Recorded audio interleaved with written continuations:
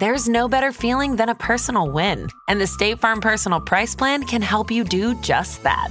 Talk to a State Farm agent today to learn how you can bundle and save with the Personal Price Plan. Like a good neighbor, State Farm is there. Prices are based on rating plans that vary by state. Coverage options are selected by the customer. Availability, amount of discounts and savings, and eligibility vary by state.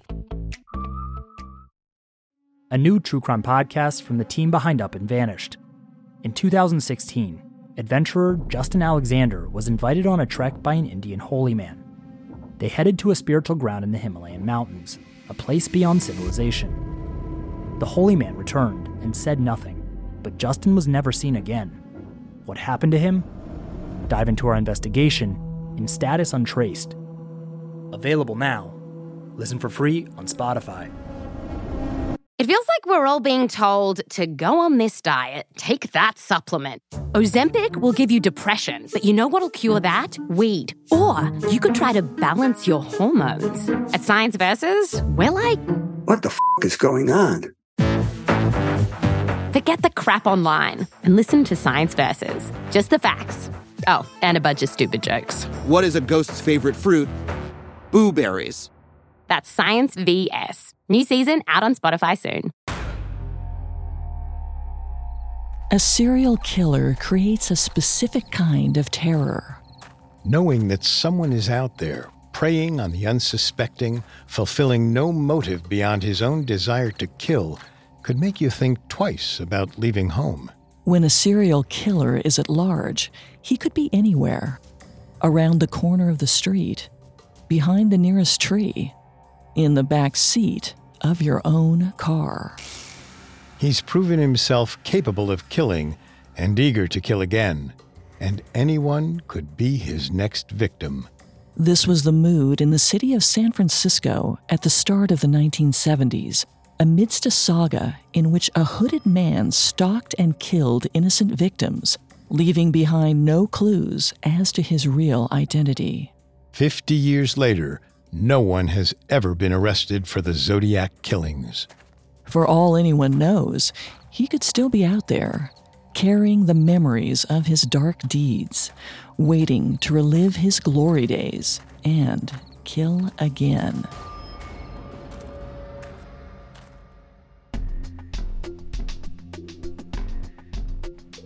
In life, there's so much we don't know, but in this show, we don't take we don't know for an answer. Every Thursday, we investigate the greatest mysteries of history and life on Earth. Welcome to Unexplained Mysteries, a Parcast original. I'm your host, Richard. And I'm your host, Molly. And today, we have with us our friends Greg and Vanessa, hosts of Parcast's show, Serial Killers. Hi, everyone. Thanks for having us. We asked Greg and Vanessa to join us again this week to provide some extra insight on one of the most notorious serial killer mysteries of all time. Thank you both for joining us. Of course. We're excited to continue our discussion of the Zodiac Killer. Last week, we covered the official crimes of the Zodiac Killer. In this episode, we're going to look at these unconfirmed murders and determine which, if any, were actually committed by the Zodiac Killer. We'll also look at the investigation into this enigmatic murderer and the factors that allowed him to kill 5 people and maim 2 more without leaving enough evidence to make an arrest. Finally, we'll look at the man Zodiac theorists consider the most likely suspect and examine the evidence pointing to him. This episode is part of Parcast's Summer of '69 event, July 22nd through August 9th. All your favorite Parcast shows are teaming up to commemorate the 50th anniversary of a landmark summer in American history, the summer of 1969. From the Manson murders to the moon landing, we're diving deep into the summer America hit a boiling point, with 23 special episodes across 16 different Parcast originals. We'll be digging into the fallout of MLK's assassination, a wide-reaching LSD cult, and rumors of a Kennedy family cover-up. You can find these specials and more all on our new Parcast Presents feed on Spotify or anywhere you listen to podcasts. At Parcast, we're grateful for you, our listeners. You allow us to do what we love. Let us know how we're doing. Reach out on Facebook and Instagram at Parcast and Twitter at Parcast Network. Several of you have asked how to help us. If you enjoyed today's episode, the best way to help us is to leave a 5-star review wherever you're listening. It really does help. From late 1968 through the end of 1969, the Zodiac killer attacked 7 people in the San Francisco Bay Area, killing 5. Throughout his violent spree, the Zodiac sent cryptic letters to a number of San Francisco-based newspapers, primarily the San Francisco Chronicle, taunting police for their inability to capture him. These letters also initially featured bizarre ciphers that promised to reveal the killer's identity if they could be solved, although this proved to be a lie. There are only 7 victims that have been confirmed to be Zodiac attacks. But throughout the early 1970s, the Zodiac, or someone pretending to be him, continued to send taunting letters to police in which he took credit for a number of additional grisly murders throughout California. However, due to lack of concrete evidence, these murders have never been 100% confirmed as Zodiac attacks. There's a possibility that these were simply unsolved murders the Zodiac claimed credit for. In doing so, he muddled his own legacy, creating a grand mystery full of questions about what the Zodiac did and what he simply claimed to do. In one of the final letters that the Zodiac killer sent, he claimed to have killed a total of 37 people. But at least one victim got away. There's never a good time to be accosted by a stranger on the road. Especially when it's close to midnight and you're a pregnant woman alone, save for your 10-month-old baby in the back seat. But that was the case for Kathleen Johns, a woman who is believed to have encountered the Zodiac killer and lived to tell about it. On the night of March 22, 1970, Kathleen was driving to visit a relative. She was 7 months pregnant and with her 10-month-old daughter. Just after 11, a car behind her began honking and flashing its lights at her. Kathleen tried to ignore the other driver, but he pulled up beside her in the adjacent lane. Through his passenger window, he yelled at Kathleen that her car's wheel was wobbling. Kathleen didn't like the idea of pulling over on the side of a dark road for a strange man. That's a good instinct. But once she got on the freeway, she ended up pulling over. The man parked behind her and approached her. She described him as a clean-cut, tall man who seemed to be around 30 years old. The man told Kathleen that her left wheel was wobbling and offered to tighten her lug nuts. She consented. The man worked on the car, and then both parties got back in their cars and drove off. It seemed like Kathleen had just been the beneficiary of a Good Samaritan for a few seconds. She barely made it a few feet before the wheel of her car completely came off. The man returned and offered to give her and her daughter a lift. If Kathleen was suspicious that her wheel had come off right after this same man had fixed it, she didn't act on it. There was an Arco station just a quarter-mile away, visible from where they were on the freeway. She bundled up her daughter and got in the car. The Arco station came and went. The man didn't stop. Now, the police reports and Kathleen's accounts of what happened in the car have varied. But here's an amalgamation of what is suspected to have occurred. Kathleen started to panic as soon as she realized the man wasn't stopping at the Arco station. She tried to be sly, asking him questions about himself, but he only responded with a cold promise that he was going to kill her. He sped up, going faster and faster, as Kathleen clutched her daughter to her chest and tried to think of a way out. Finally, after minutes of tense silence in the speeding car, the kidnapper slowed down. Kathleen saw that it may be her only chance. As the car approached an intersection, she pushed open the door and jumped out, cradling her daughter in her arms. The man went after her with a flashlight. Kathleen kept low to the ground in the dark fields near the highway, and eventually, the man gave up his search. After he was gone, Kathleen flagged down a passing car. She hitched a ride to a police station. Now, this is where the story ties in with the Zodiac mystery. In our last episode, we discussed the last confirmed Zodiac murder, Paul Stine, which had occurred in October of 1969. Police had compiled a rough sketch of the killer based on the witnesses who were around Stine's cab when he was murdered. Though over 6 months had passed, the rough sketch of the Zodiac's likeness was still on the wall of the police station where Kathleen went to report her abduction. When she saw it, she pointed it out and claimed that it looked like the man who had threatened to kill her. Police went to the approximate location where Kathleen said she'd been picked up, but they didn't find her car until they widened the scope of their search and discovered a blackened husk of a vehicle. It was the remains of Kathleen's car. It had been gutted and torched. Police never found the man who tried to abduct Kathleen and her daughter. Ironically, the fact that both Kathleen and her daughter survived is probably why this case was never definitively linked to the Zodiac. Additionally, the police reports from the initial responding officers and the San Francisco PD are inconsistent with certain details of the case, such as where Kathleen actually managed to escape. Furthermore, Kathleen's own story has changed in the years since the incident occurred. However, there was a Zodiac letter to the San Francisco Chronicle claiming credit for the abduction. July 24th, 1970, quote, "This is the Zodiac speaking. I'm rather unhappy because you people will not wear some nice buttons. So I now have a little list, starting with the woman and her baby, that I gave a rather interesting ride for a couple of hours one evening, a few months back, that ended in my burning her car where I found them." The buttons are in reference to an earlier letter where the Zodiac requested the people of San Francisco wear buttons that displayed his signature symbol, the circle with a cross over it. He'd threatened to kill children if the buttons weren't worn. They weren't, but he never made good on his threat. Buttons aside, that seems like a fairly damning confession. So why was Kathleen not considered among the confirmed victims?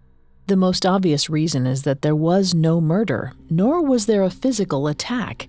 The abductor threatened Kathleen and likely would have harmed her, but she escaped before that could happen. Kathleen didn't see a weapon, so there's no telling what the man was planning to do. The police report from the night of the abduction and Kathleen's later descriptions of the event don't entirely line up. There are discrepancies regarding where she was picked up and where she escaped. Recall that her burned-out car wasn't found where she led police. It seemed at first that the man may have moved it before setting it on fire, but it also could be possible that Kathleen, shocked as she was, didn't remember a lot of the key details. Still, the letter seemed to be genuine, as Kathleen's ordeal hadn't been covered by the local news, which meant that only the killer would know some of the details mentioned in the letter. All the evidence available would seem to indicate that she was an honest-to-God survivor of the Zodiac killer. But could it be possible that the writer of the letters was getting his information some other way, from some source that only few had access to? Before we answer that, we must look into the first potential victim of the Zodiac killer. Coming next, an eerily similar unsolved murder. Now back to the story.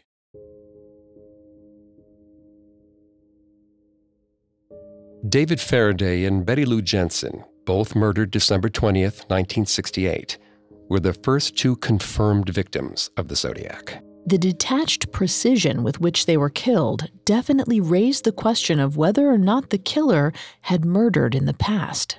In late 1970, reporter Paul Avery received a complicated answer to that question. Avery was a reporter for the San Francisco Chronicle who had been covering the Zodiac case since the paper received its first letter. Avery had reason to be thinking about the Zodiac in October of 1970. Just a few days before Halloween, the Chronicle had received a greeting card addressed to Avery personally that said, among a barrage of bizarre drawings, "Peekaboo, you are doomed." It seemed that the Zodiac was threatening Avery personally, though Avery never ended up as the victim of an attack. A few days later, Avery received an anonymous letter. The letter instructed him to look into a murder that had occurred in 1966 in Riverside, California. The victim's name was Sherry Jo Bates. The letter hadn't been signed by the Zodiac, but Avery wondered if it was from him, trying to claim a murder that police had overlooked.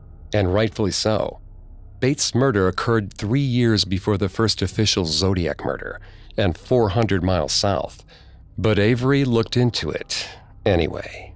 On the evening of October 30th, 1966, Bates went to the library.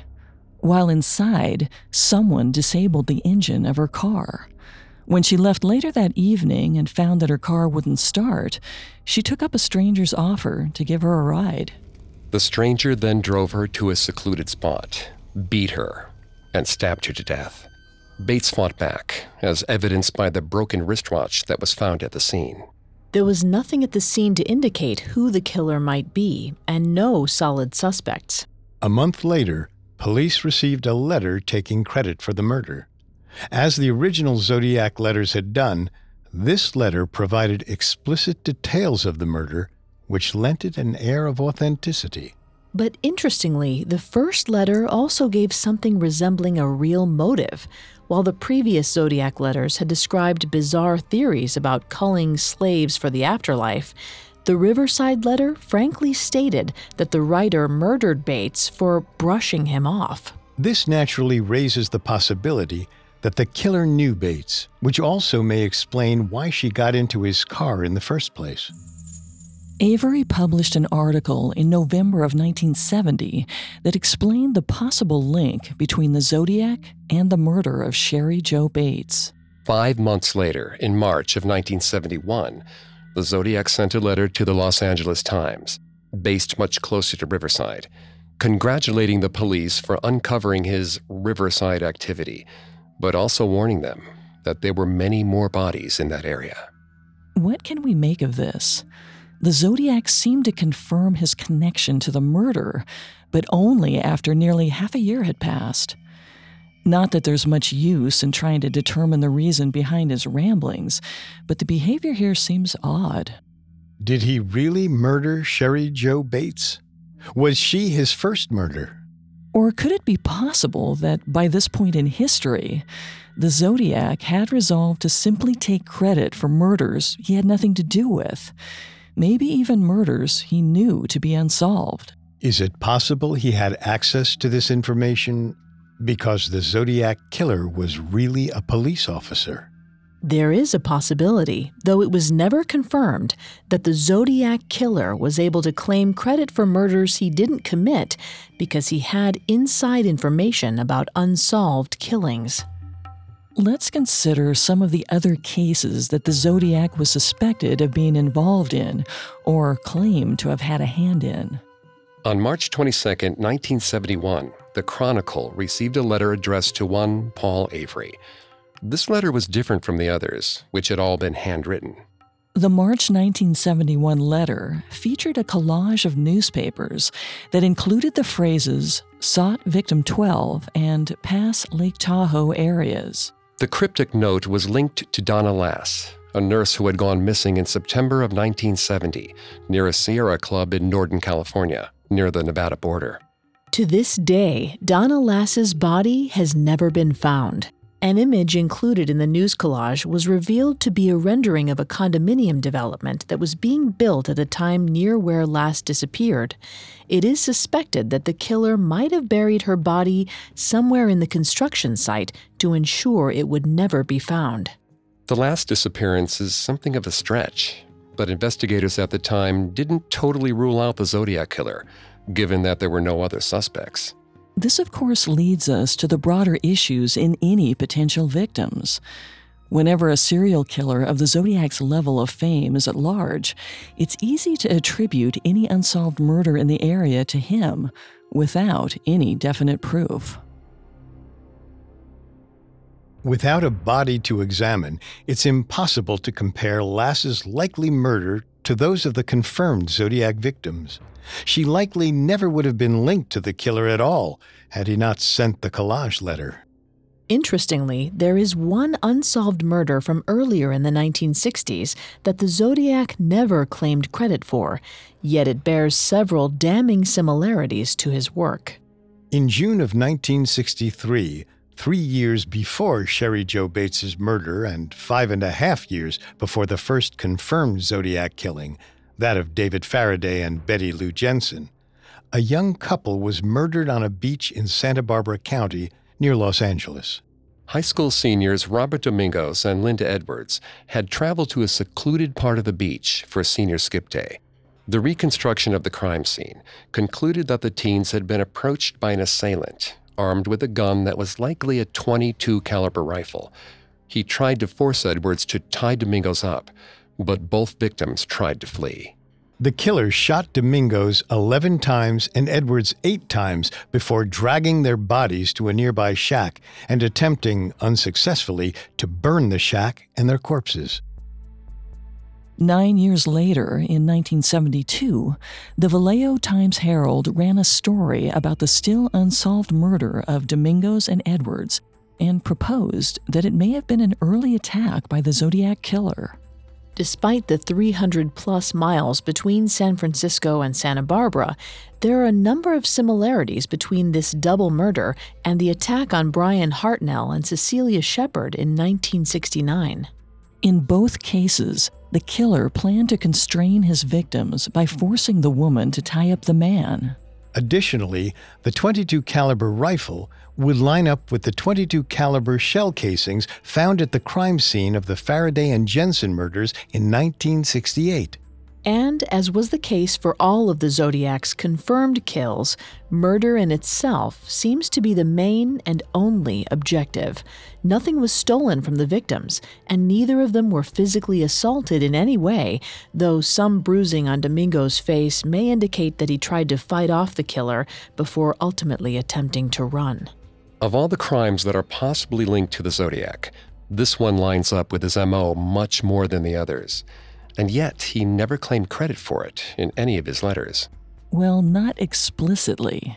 The January 1971 letter that applauded the police for connecting the Zodiac to the murder of Sherry Jo Bates did state, quote, "They are only finding the easy ones, and there are a hell of a lot more down there." Read literally, down there would seem to mean Riverside, where Bates was murdered. But assuming that the Zodiac lived near San Francisco, a given since all of his confirmed kills occurred in the Bay Area, down there could simply be taken to mean all of Southern California, which would include Santa Barbara County. Of course, there's another possible reason the Zodiac didn't explicitly take credit for the Domingos-Edwards double murder.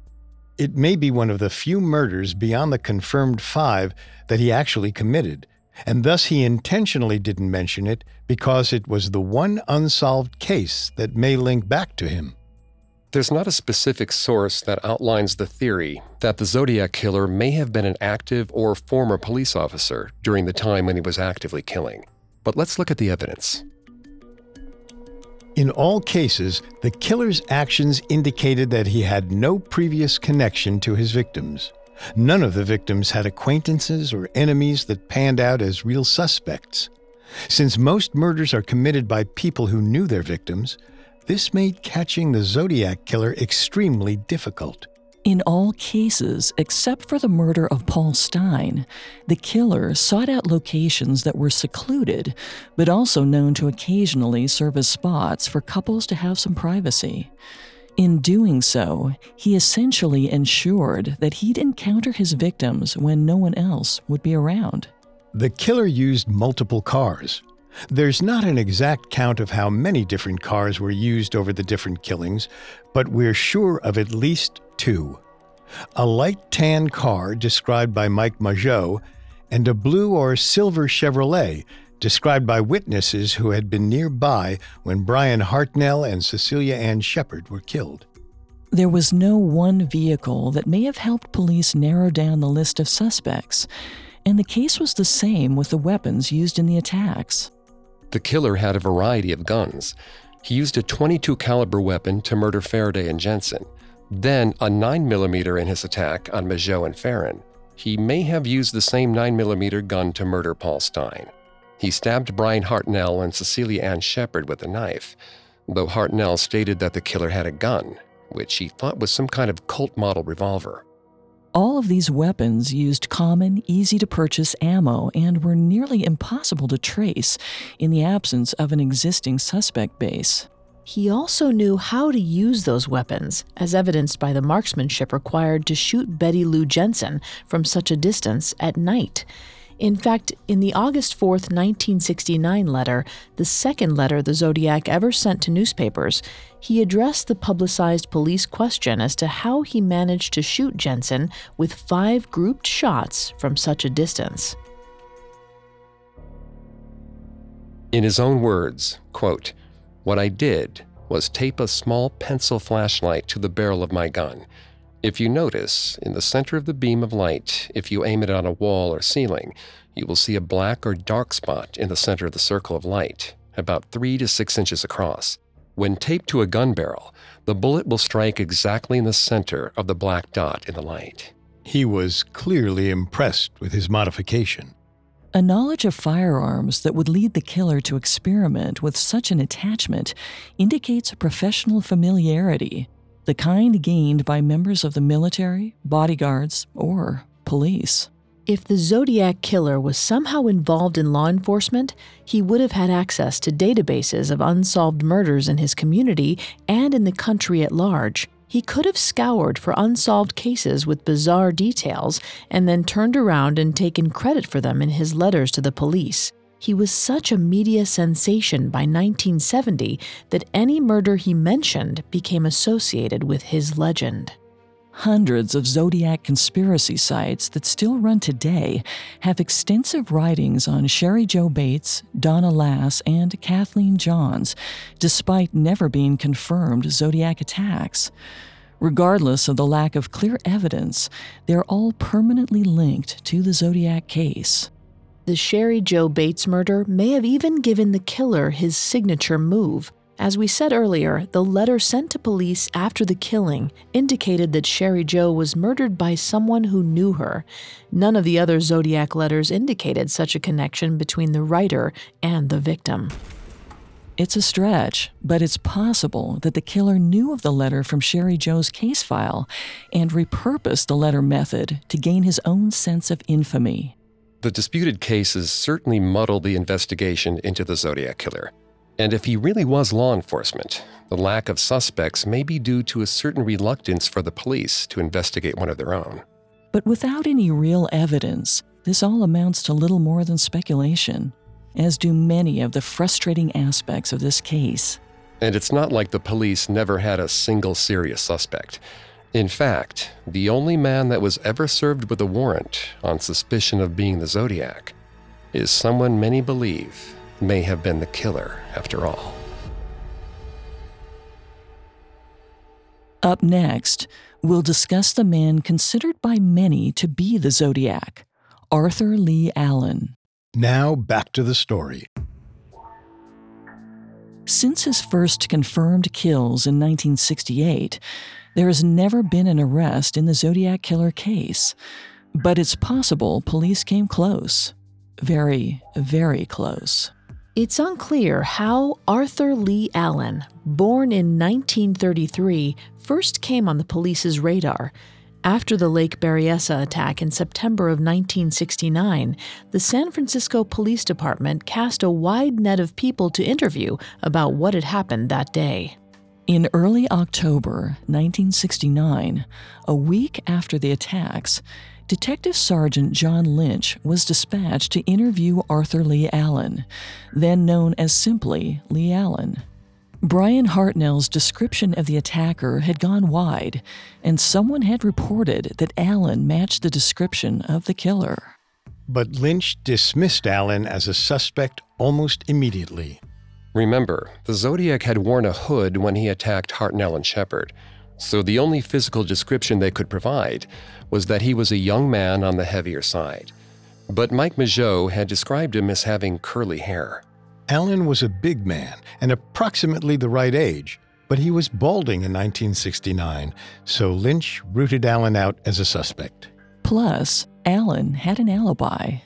He'd been scuba diving the day before the attack, spent the night on the lake shore, and returned home at around the time that the attack had occurred. Police didn't make much note of the fact that 18 days after Alan was interviewed, his neighbor, who backed up his alibi, died of heart failure. Alan came back onto the police's radar in 1971, based on the statement given by Don Chaney. Chaney was a friend of Alan's, and his statement was, well, incredibly damning. Actually, Chaney's statement is the key piece of evidence that people point to when discussing the likelihood that Alan really was the Zodiac. According to Chaney, he and Alan once had a conversation wherein the topic of murder came up. Alan allegedly claimed that it would be incredibly easy to get away with murder with a little advanced planning. He would go to lovers' lanes and seek out secluded couples.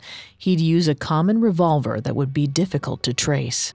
To emphasize the ease with which Alan thought he could pull off the murders, he also said he would send taunting letters to the police to mock them for not being able to catch him. According to Chaney, Alan then motioned to the Zodiac brand wristwatch he wore and said that he would take on the name Zodiac. In this conversation, Alan also allegedly spoke about how easy it would be to shoot out the tires of a school bus and gun down the children as they exited, something the Zodiac explicitly threatened to do in one of his later letters. After speaking with Chaney, police obtained a warrant for Alan's home. Alan wasn't living in the best circumstances in 1971. He'd been an elementary school teacher for most of the 1960s, but was fired in 1968 due to a repeated pattern of sexual misconduct with and harassment of students. When police visited him again, he was living in a broken-down trailer.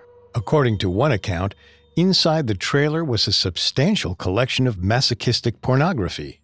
Police had Alan write out a series of words and phrases so that they could compare his writing to the known Zodiac letters. They realized, as Alan wrote, that he was ambidextrous, which naturally would make matching the Zodiac handwriting a difficult affair. The Zodiac could have written every word in a different hand to throw investigators off. Regardless, the detectives compared the letters and determined at the time that Alan couldn't be the writer of the Zodiac letters. The handwriting didn't line up. In 1972, Alan was arrested for molesting a 12-year-old and went to jail for 2 years. Some looked to his status as a sex offender as proof that he wasn't the Zodiac. As we've said, none of the Zodiac's victims were known to have been assaulted. However, one recurring note in the years and years of psychological profiles police compiled on the Zodiac indicated that he was likely driven by some kind of need for sexual gratification tied to the murders. The key piece of evidence here were the 2 double attacks in 1969. In the Ferrin-Mageau attack and the Hartnell-Shepard attack, the killer became so preoccupied with killing the woman that he failed to ensure that the man was actually dead. This indicated a kind of fixated hatred toward women. Though the victims were never assaulted, the focus on the women indicated a certain kind of sexual gratification that came from killing. Still, it's odd that a man who method-killed 5 people without ever being caught would end up going to jail for a different graphic crime. Alan came back onto the police's radar a number of times over the next 20 years, though each time a new development seemed to exonerate him. The biggest physical evidence against Alan's identity as the Zodiac came from the palm print. Recall from our last episode that after the attacks on Brian and Cecilia, the Vallejo Police Department received a call from an unidentified caller at a payphone just blocks away. After police traced the call to the payphone, they were able to pull a palm print off of the phone. The print didn't match Alan's. Alan died in 1992. Sometime after that, police were able to compare the DNA of his that they had on file with DNA recovered from the stamps on the original Zodiac letters. Again, there was no match. However, Robert Graysmith, a political cartoonist for the San Francisco Chronicle, who became obsessed with the Zodiac case and ultimately wrote 2 definitive books on the subject, has posited that neither of the DNA tests can be considered conclusive. And Graysmith today is considered to be one of the foremost authorities on the Zodiac killer, so his theories go a long way. Storage of potential DNA evidence wasn't exactly secure in the 1970s, and Graysmith proposes that both samples could have easily been contaminated. Graysmith may be the world's foremost authority on the Zodiac, and to this day he contends that Arthur Lee Allen was the Zodiac killer. As every year passes, it becomes more likely that we will only ever know the Zodiac killer by his legacy and his name that he gave himself. And his legacy has cast a dark shadow across the country in the 50 years since he operated. Beyond inspiring numerous crime movies and novels, all lifted from the bizarre Zodiac legend, the most notable being Dirty Harry, the Zodiac also inspired at least one direct copycat killer. From 1990 to 1993, a man named Heriberto Seda attacked 8 people, killing 3 of them. He wrote taunting letters to the police that featured codes which, when cracked, revealed that Seda was killing people based on their actual Zodiac signs. Before he was caught, it was suspected that Seda may have been the original Zodiac, returned after more than a decade of silence. Seda was finally caught in 1996 after a domestic disturbance. Once he was identified as the killer, it became evident that he couldn't have been the first Zodiac since he was born in 1967. Seda is the most famous case to take inspiration from the Zodiac killer, and as long as the mystery remains unsolved, it seems unlikely he'll be the last. So what can we make of all this? A mystery with this level of fame and 5 decades of theories behind it provides a lot of information to sort through. While Arthur Lee Allen certainly seems like the most likely suspect that we know of, it's incredibly damning that he was never outright arrested or convicted for the crimes. But the 2007 movie Zodiac, based on one of Robert Graysmith's books on the subject, named Allen as the killer, fairly explicitly. And it seems that Allen will be the prime suspect in the eyes of the public, so long as people continue to take interest in the Zodiac case. Like so many factors in this bizarre mystery, the perception of the truth overshadows the known truth. 50 years of theorizing, speculation, and revisiting the crimes have led to a hodgepodge of explanations on the motivations and psychological makeup of the Zodiac killer. Obviously, he was driven to kill. But there was another compulsion, one that is the main reason we're discussing him today. The Zodiac killer wanted to be famous, and in that, he succeeded. With all the clues and codes and taunting letters, how could anyone not fixate on the crimes or the mysterious person who committed them? It's entirely possible that most of the Zodiac's behavior, the letters, the codes, the executioner's costume, were all shrewd ploys intended to craft a character who would live on in the cultural consciousness long after the killer himself had perished. And if that's the case, the strategy worked.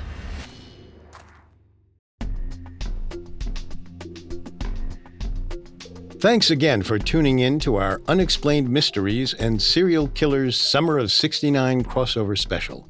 If you enjoyed this episode, check out Parcast's continued retrospective into the summer of '69. From July 22nd through August 9th, the summer of '69 will feature 23 special episodes across 16 different podcasts, covering everything from Vietnam War protests to the Zodiac killer. We'll be back with new episodes of Serial Killers and Unexplained Mysteries next week. If you're interested in learning more about the summer of '69, be sure to check out our new Parcast Presents feed on Spotify or anywhere you listen to podcasts. Several of you have asked how to help us. If you enjoy the show, the best way to help us is to leave a 5-star review.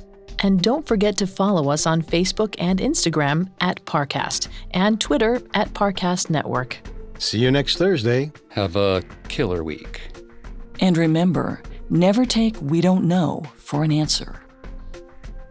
Unexplained Mysteries and Serial Killers were created by Max Cutler, are a production of Cutler Media, and are part of the Parcast network.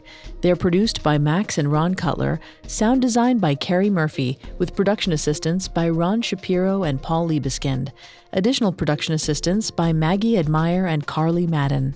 This episode was written by Colin McLaughlin and stars Molly Brandenburg, Greg Polson, Vanessa Richardson, and Richard Rosner.